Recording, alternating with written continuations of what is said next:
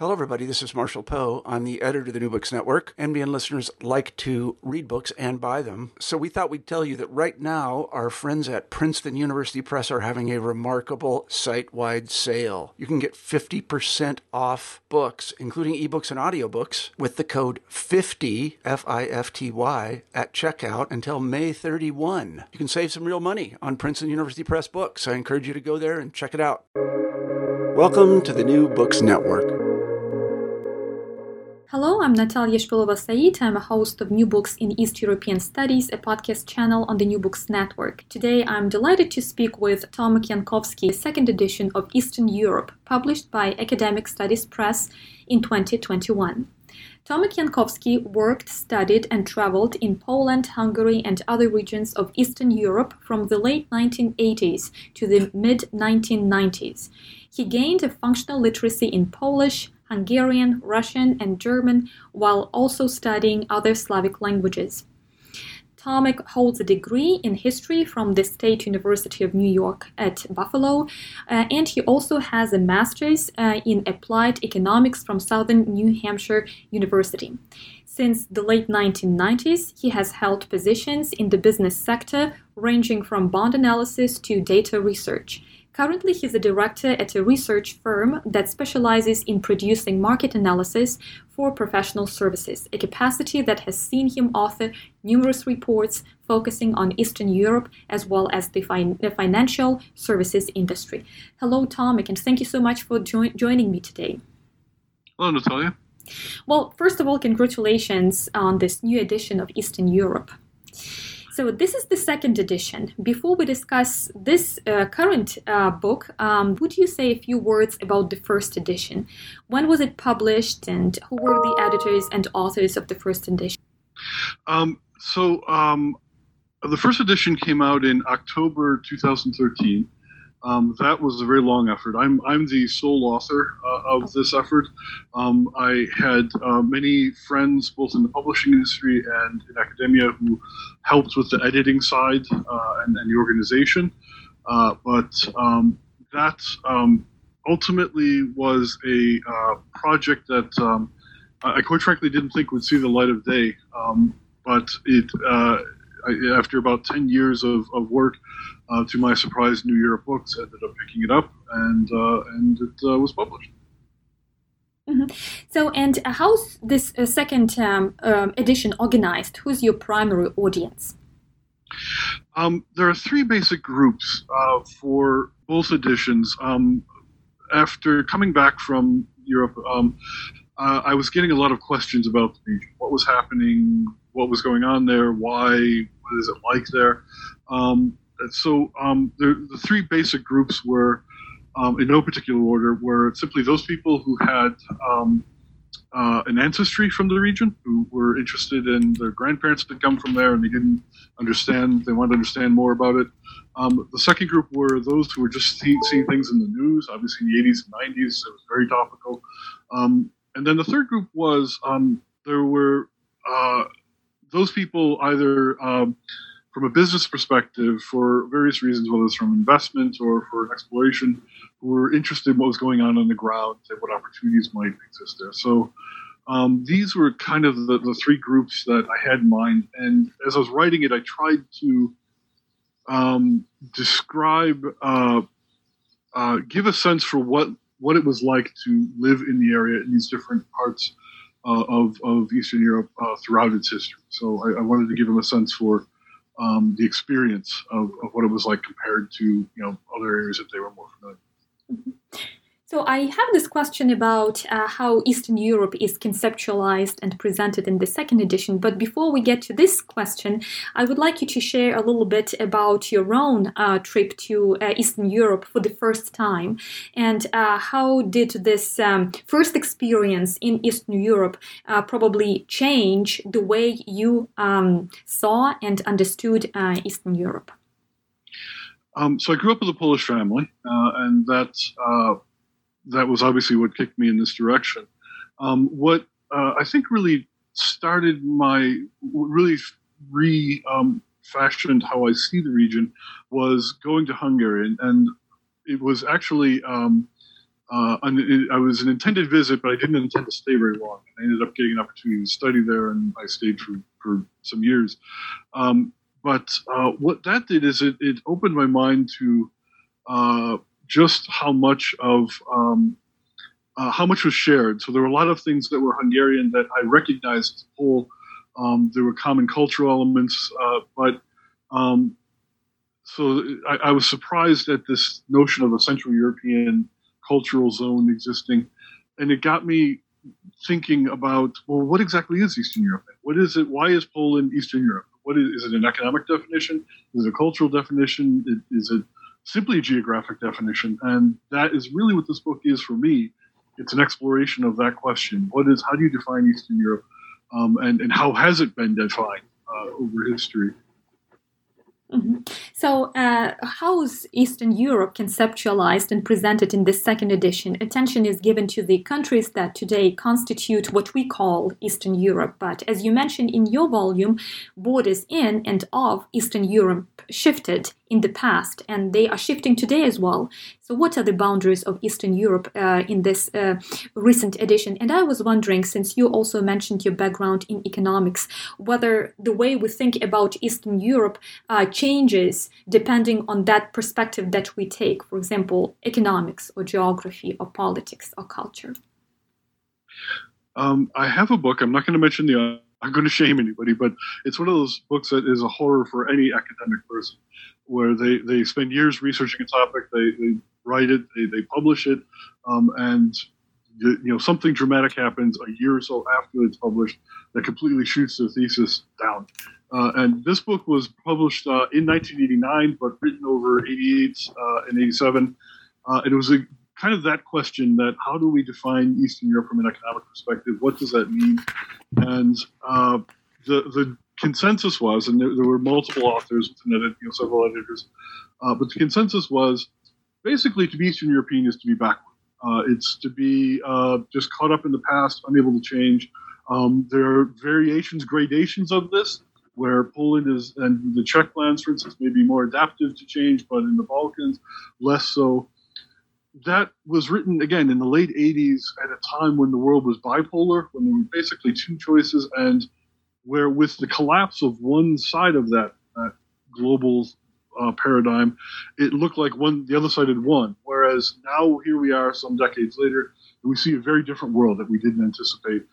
Today, we see a world where Asia is increasingly a growing factor economically in the business world, but other regions as well. Brazil, although it's stumbled recently, India has become an important player. So the way we define economics, the way we look at, for instance, manufacturing, where manufacturing was happening in 1985 versus where it's happening now, it's completely changed. And it's shown that the basic underlying theme throughout that book, that things can't change. That Eastern Europe, a part of the defining element of Eastern Europe is it can't change. It will always be the more backward region. Well, today we live in a world, as I mentioned in the second edition, where the Czech lands, the Czech Republic or Czechia, as they're trying to rebrand themselves, on average, according to the IMF, is the average Czech can expect a better material life than the average Spaniard, the average Greek, the average Portuguese person, even the average Italian. That's the world we live in. So clearly that definition doesn't work. Mm-hmm. So as you mentioned, the boundaries and the borders are shifting. But what knowledge about Eastern Europe did you intend to construct? I believe this question is tied to a different one. What knowledge of Eastern Europe did we have in the West, in the States in particular, and what knowledge is lacking as well? That's a really interesting epistemological problem, and it's always existed. I had a business colleague who was very worldly, very well traveled, had been in the U.S. Navy, but also in the business world. He simply spent years of his life outside of the U.S., and yet when he went to Hungary for the first time, he was shocked to see modern cars, buildings, telephones. He really didn't. I don't know what he expected. Maybe the mud hovels or something.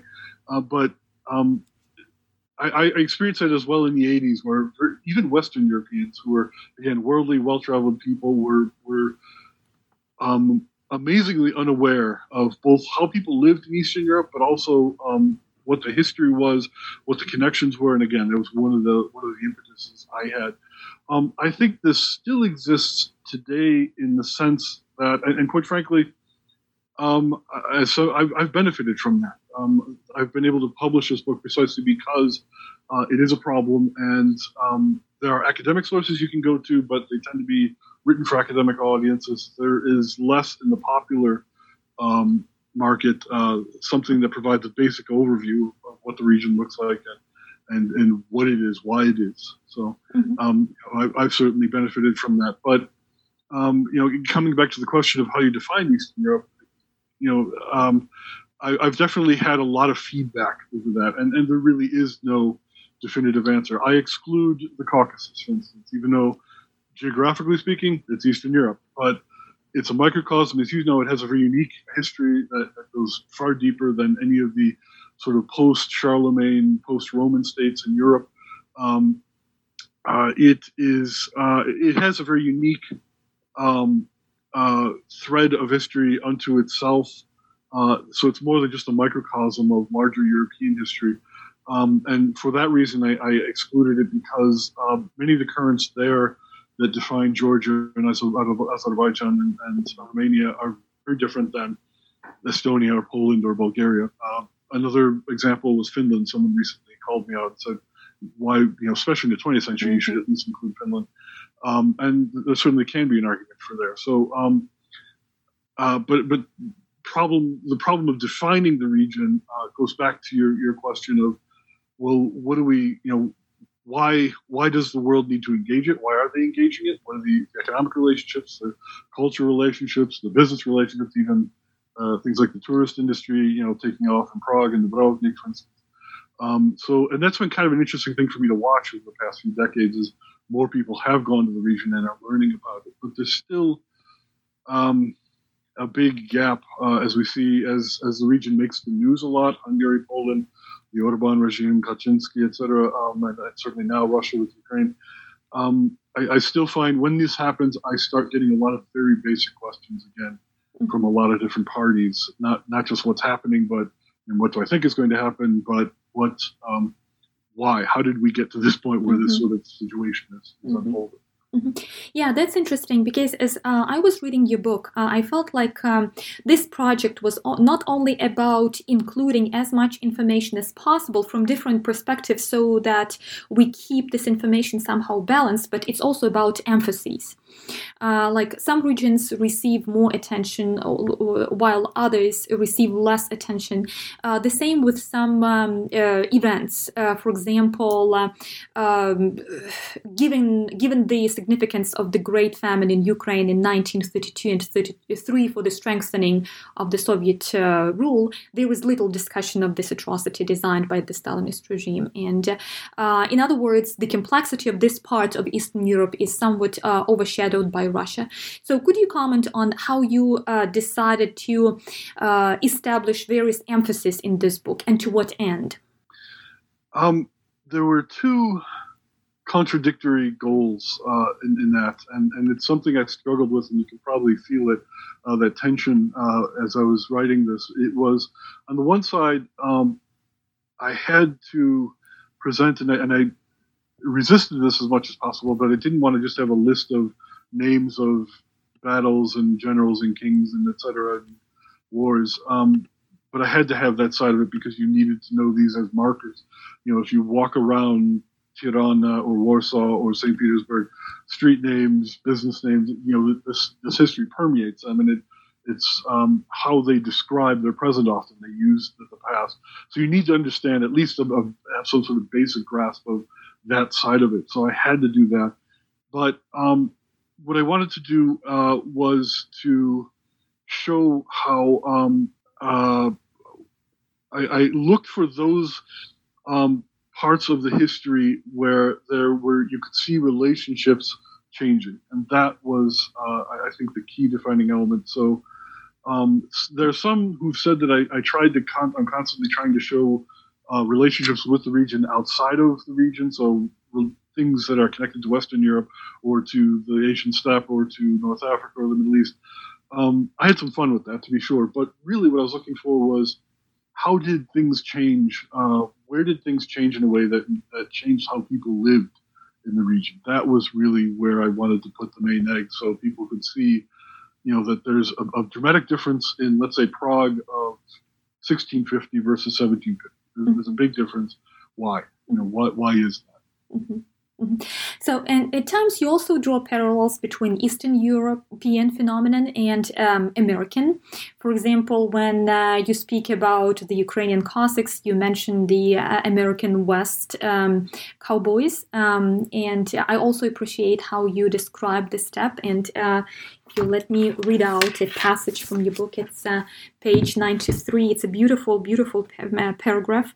So page 93, the steppe is important in European, especially Eastern European history, because for some 2,300 years, from about 1000 BCE to the early 30th century CE, there was a massive and almost constant westward flow of humanity across Eurasia, scraping and grinding like a vast human glacier past all the great civilizations, China, Central Asia, India, Persia, the Middle East, before finally deposing them abruptly and violently at the end of the steppe in Europe, in the Carpathian Basin, the great northern European plain, or the Balkans. Constant waves of nomadic tribes, I'll skip a little bit, fought their way or were pushed westward by this massive conveyor belt stretching from China to Europe, whose momentum was maintained by constant military pressure from the civilizations along the way. I feel like we can spend hours unpacking this paragraph because it's so dense in terms of how important the steppe is, not only in terms of establishing relations between different regions, but also in terms of culture and in terms of how the world is constructed through this interaction, I would say, with the steppe. So, keeping this in mind, what was the most fascinating part of Eastern Europe for you while you traveled, probably, and when you came back, and when you decided to write a book on it? Part of that passage was born of, as you can imagine, Hungarians are obsessed with the steppe, and so in my Hungarian studies, we spent a lot of time looking at vocabulary, the evolution of vocabulary, and how they use that to trace the Hungarian migrations down the Ural Mountains and across southern Russia and Ukraine eventually into the Carpathian Basin. But I was presented with such an amazingly detailed story of peoples. And it becomes clear when you start delving into that world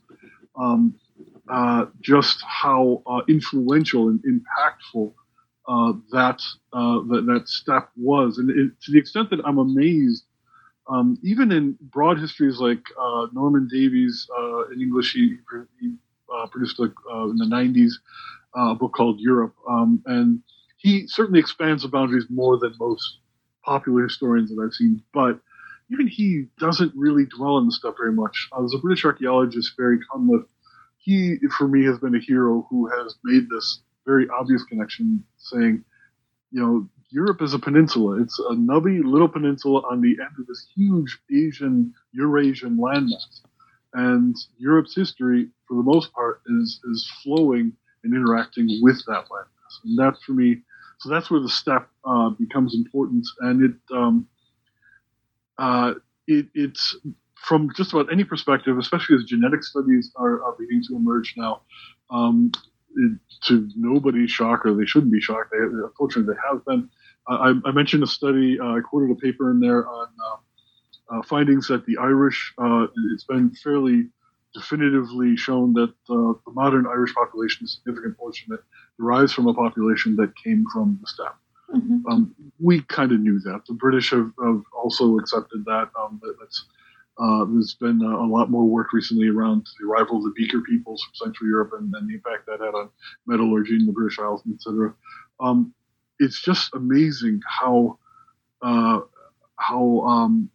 transformative the steppe has been, and yet it's just not a part of history. It's seen as an Eastern European thing, not a European phenomenon, something that fundamentally reshapes all of European history. Mhm, mhm. Well, I would like to follow up on your statement about your interest in detailed stories of the peoples, and indeed, the history of Europe is very, very entangled. And as the moment you start looking at one country, you realize that you find yourself involved in all other countries around. And then the thing is, how do we narrate the story of one country or of one people while giving credit to other countries that also somehow shaped the development of the country that we're interested in. So, in other words, how did you approach this entanglement? How did you situate yourself in the middle of everything, so to speak? Because the book really provides a lot of details about a variety of countries. And yes, so while you read the book, you feel like you trying to find your way in some maze, in some labyrinth, and you have to make sense of all these multiple narratives. However, the book does create this impression of diversity, impression of multiplicity, because Eastern Europe is not just a geographical locus. It's not just one place. It's all those entanglements that construct this notion for us. So how did you approach this entangled narrative, and what was the most challenging part for you to write? Well, first of all, you described my personal journey very much precisely.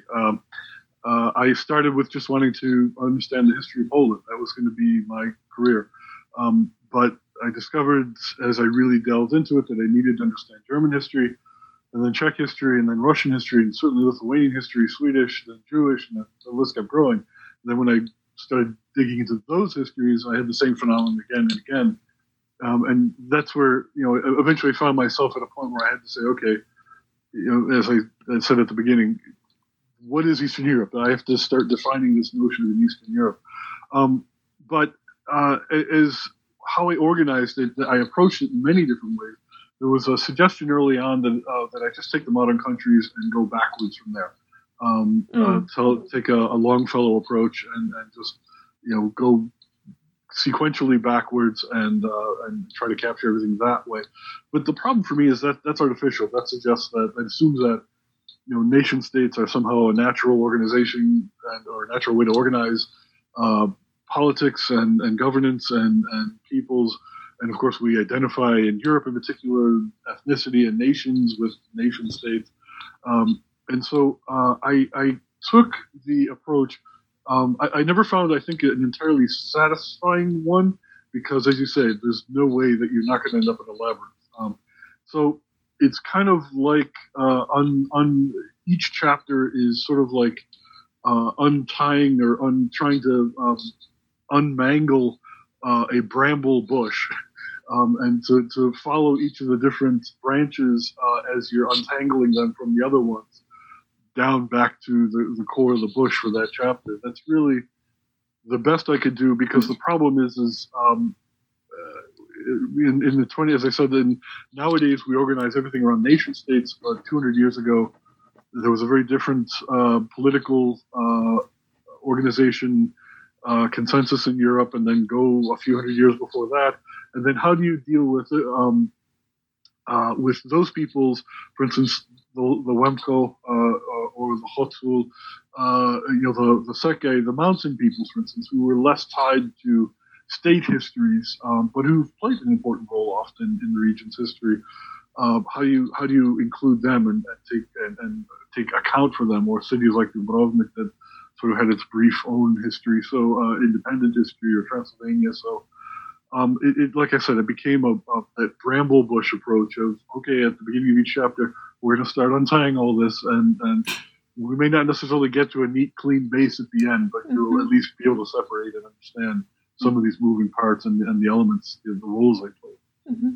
So what was the most challenging part for you to write, or maybe the most challenging region that you struggled a lot with while putting your words together?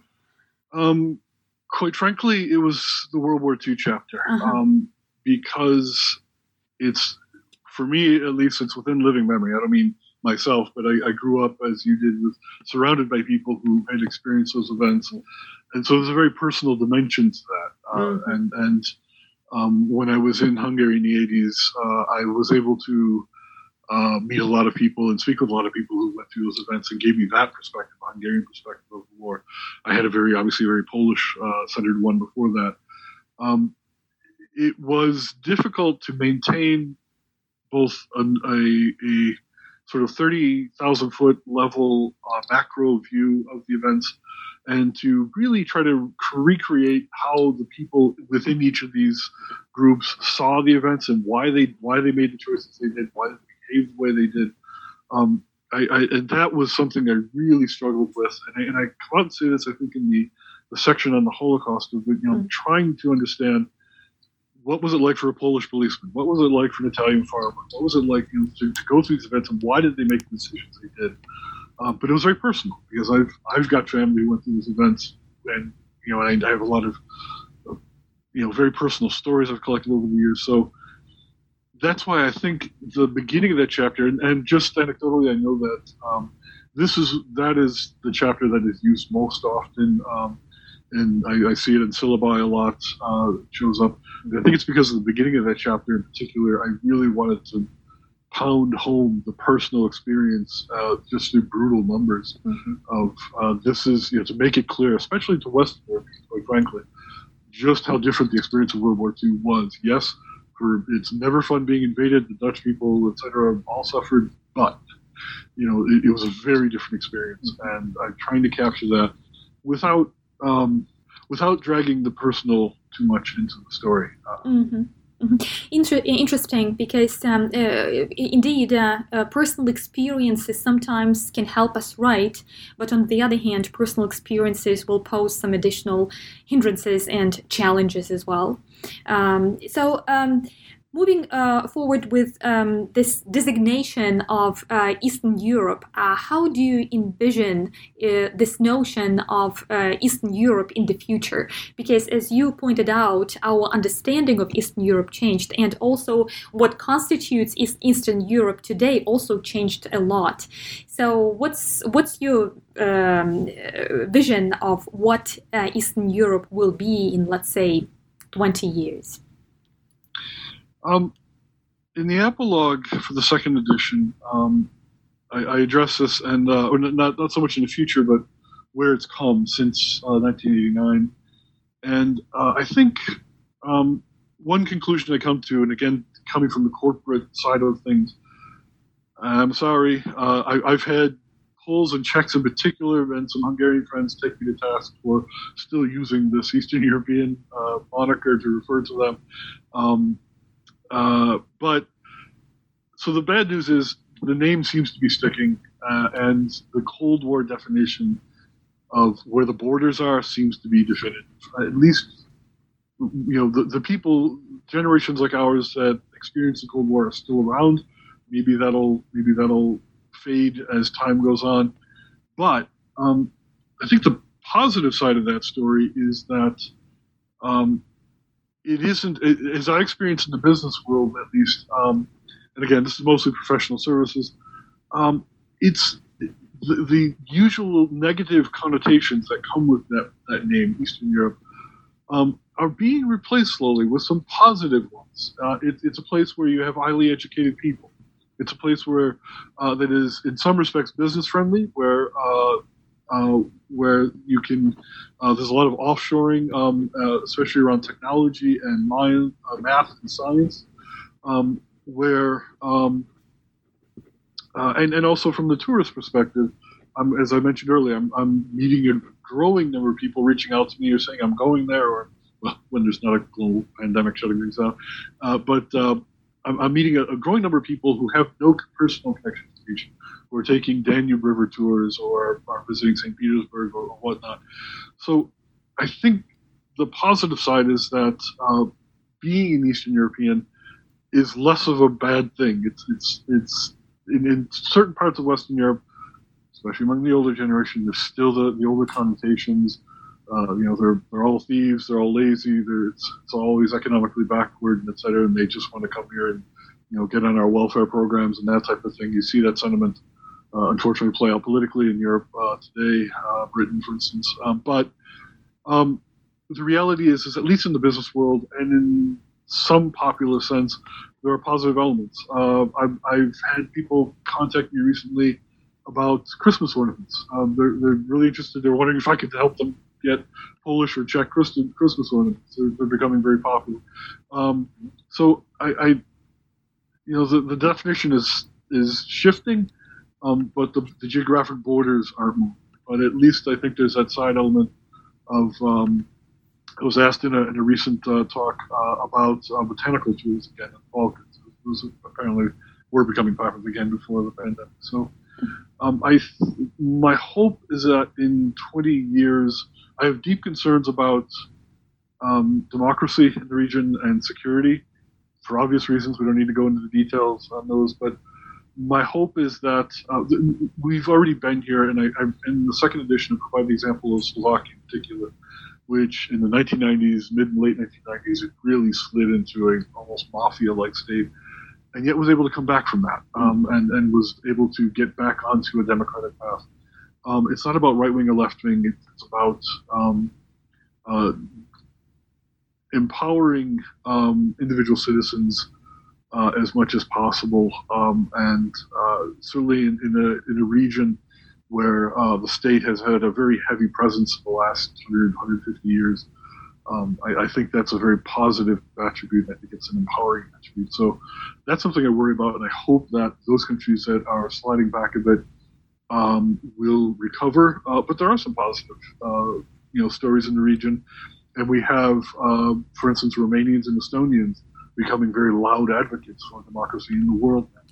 So my hope is that going forward, the region will, and then I call out some specific examples in the new chapter, but the concern back when the European Union began expanding into Eastern Europe in the 1990s was, is this going to become a black hole region where we just throw lots of money and they end up dragging down the European Union?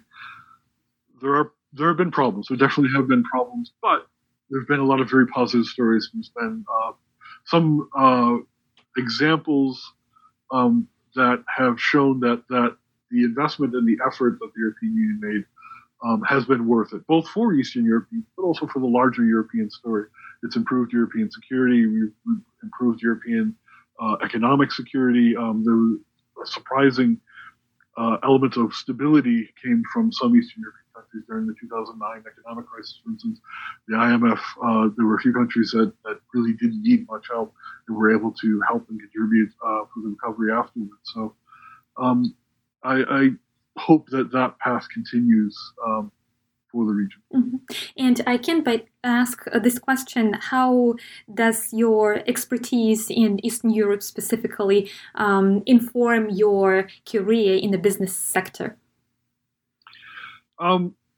It is so. There are a lot of the good news is I have a lot of competition in the sense that a growing number of people, and as I said, it's very common for people who have no personal connection to the region now, business people, we'll meet, we'll start talking about something, and obviously my name kind of starts that conversation, whether they know about the book or not. But it's very common for them to say, oh, you know what, there's this restaurant in Krakow or in Budapest or Sofia really like, or that hotel I prefer when I'm there. So it's becoming a more familiar region, and there's a growing number of people who have a lot of experience that is, I'll say, competitive with my own, but is helpful, certainly. So that's a positive story. I think where I try to add in, and this is where the book really tries to help, especially in the business side, but others as well, is to put things into context. You can't just draw GDP numbers and IMF numbers and make decisions based on those. There's a cultural element. There are larger historical stories that are in people's minds, and they influence how they behave in the region, how they think.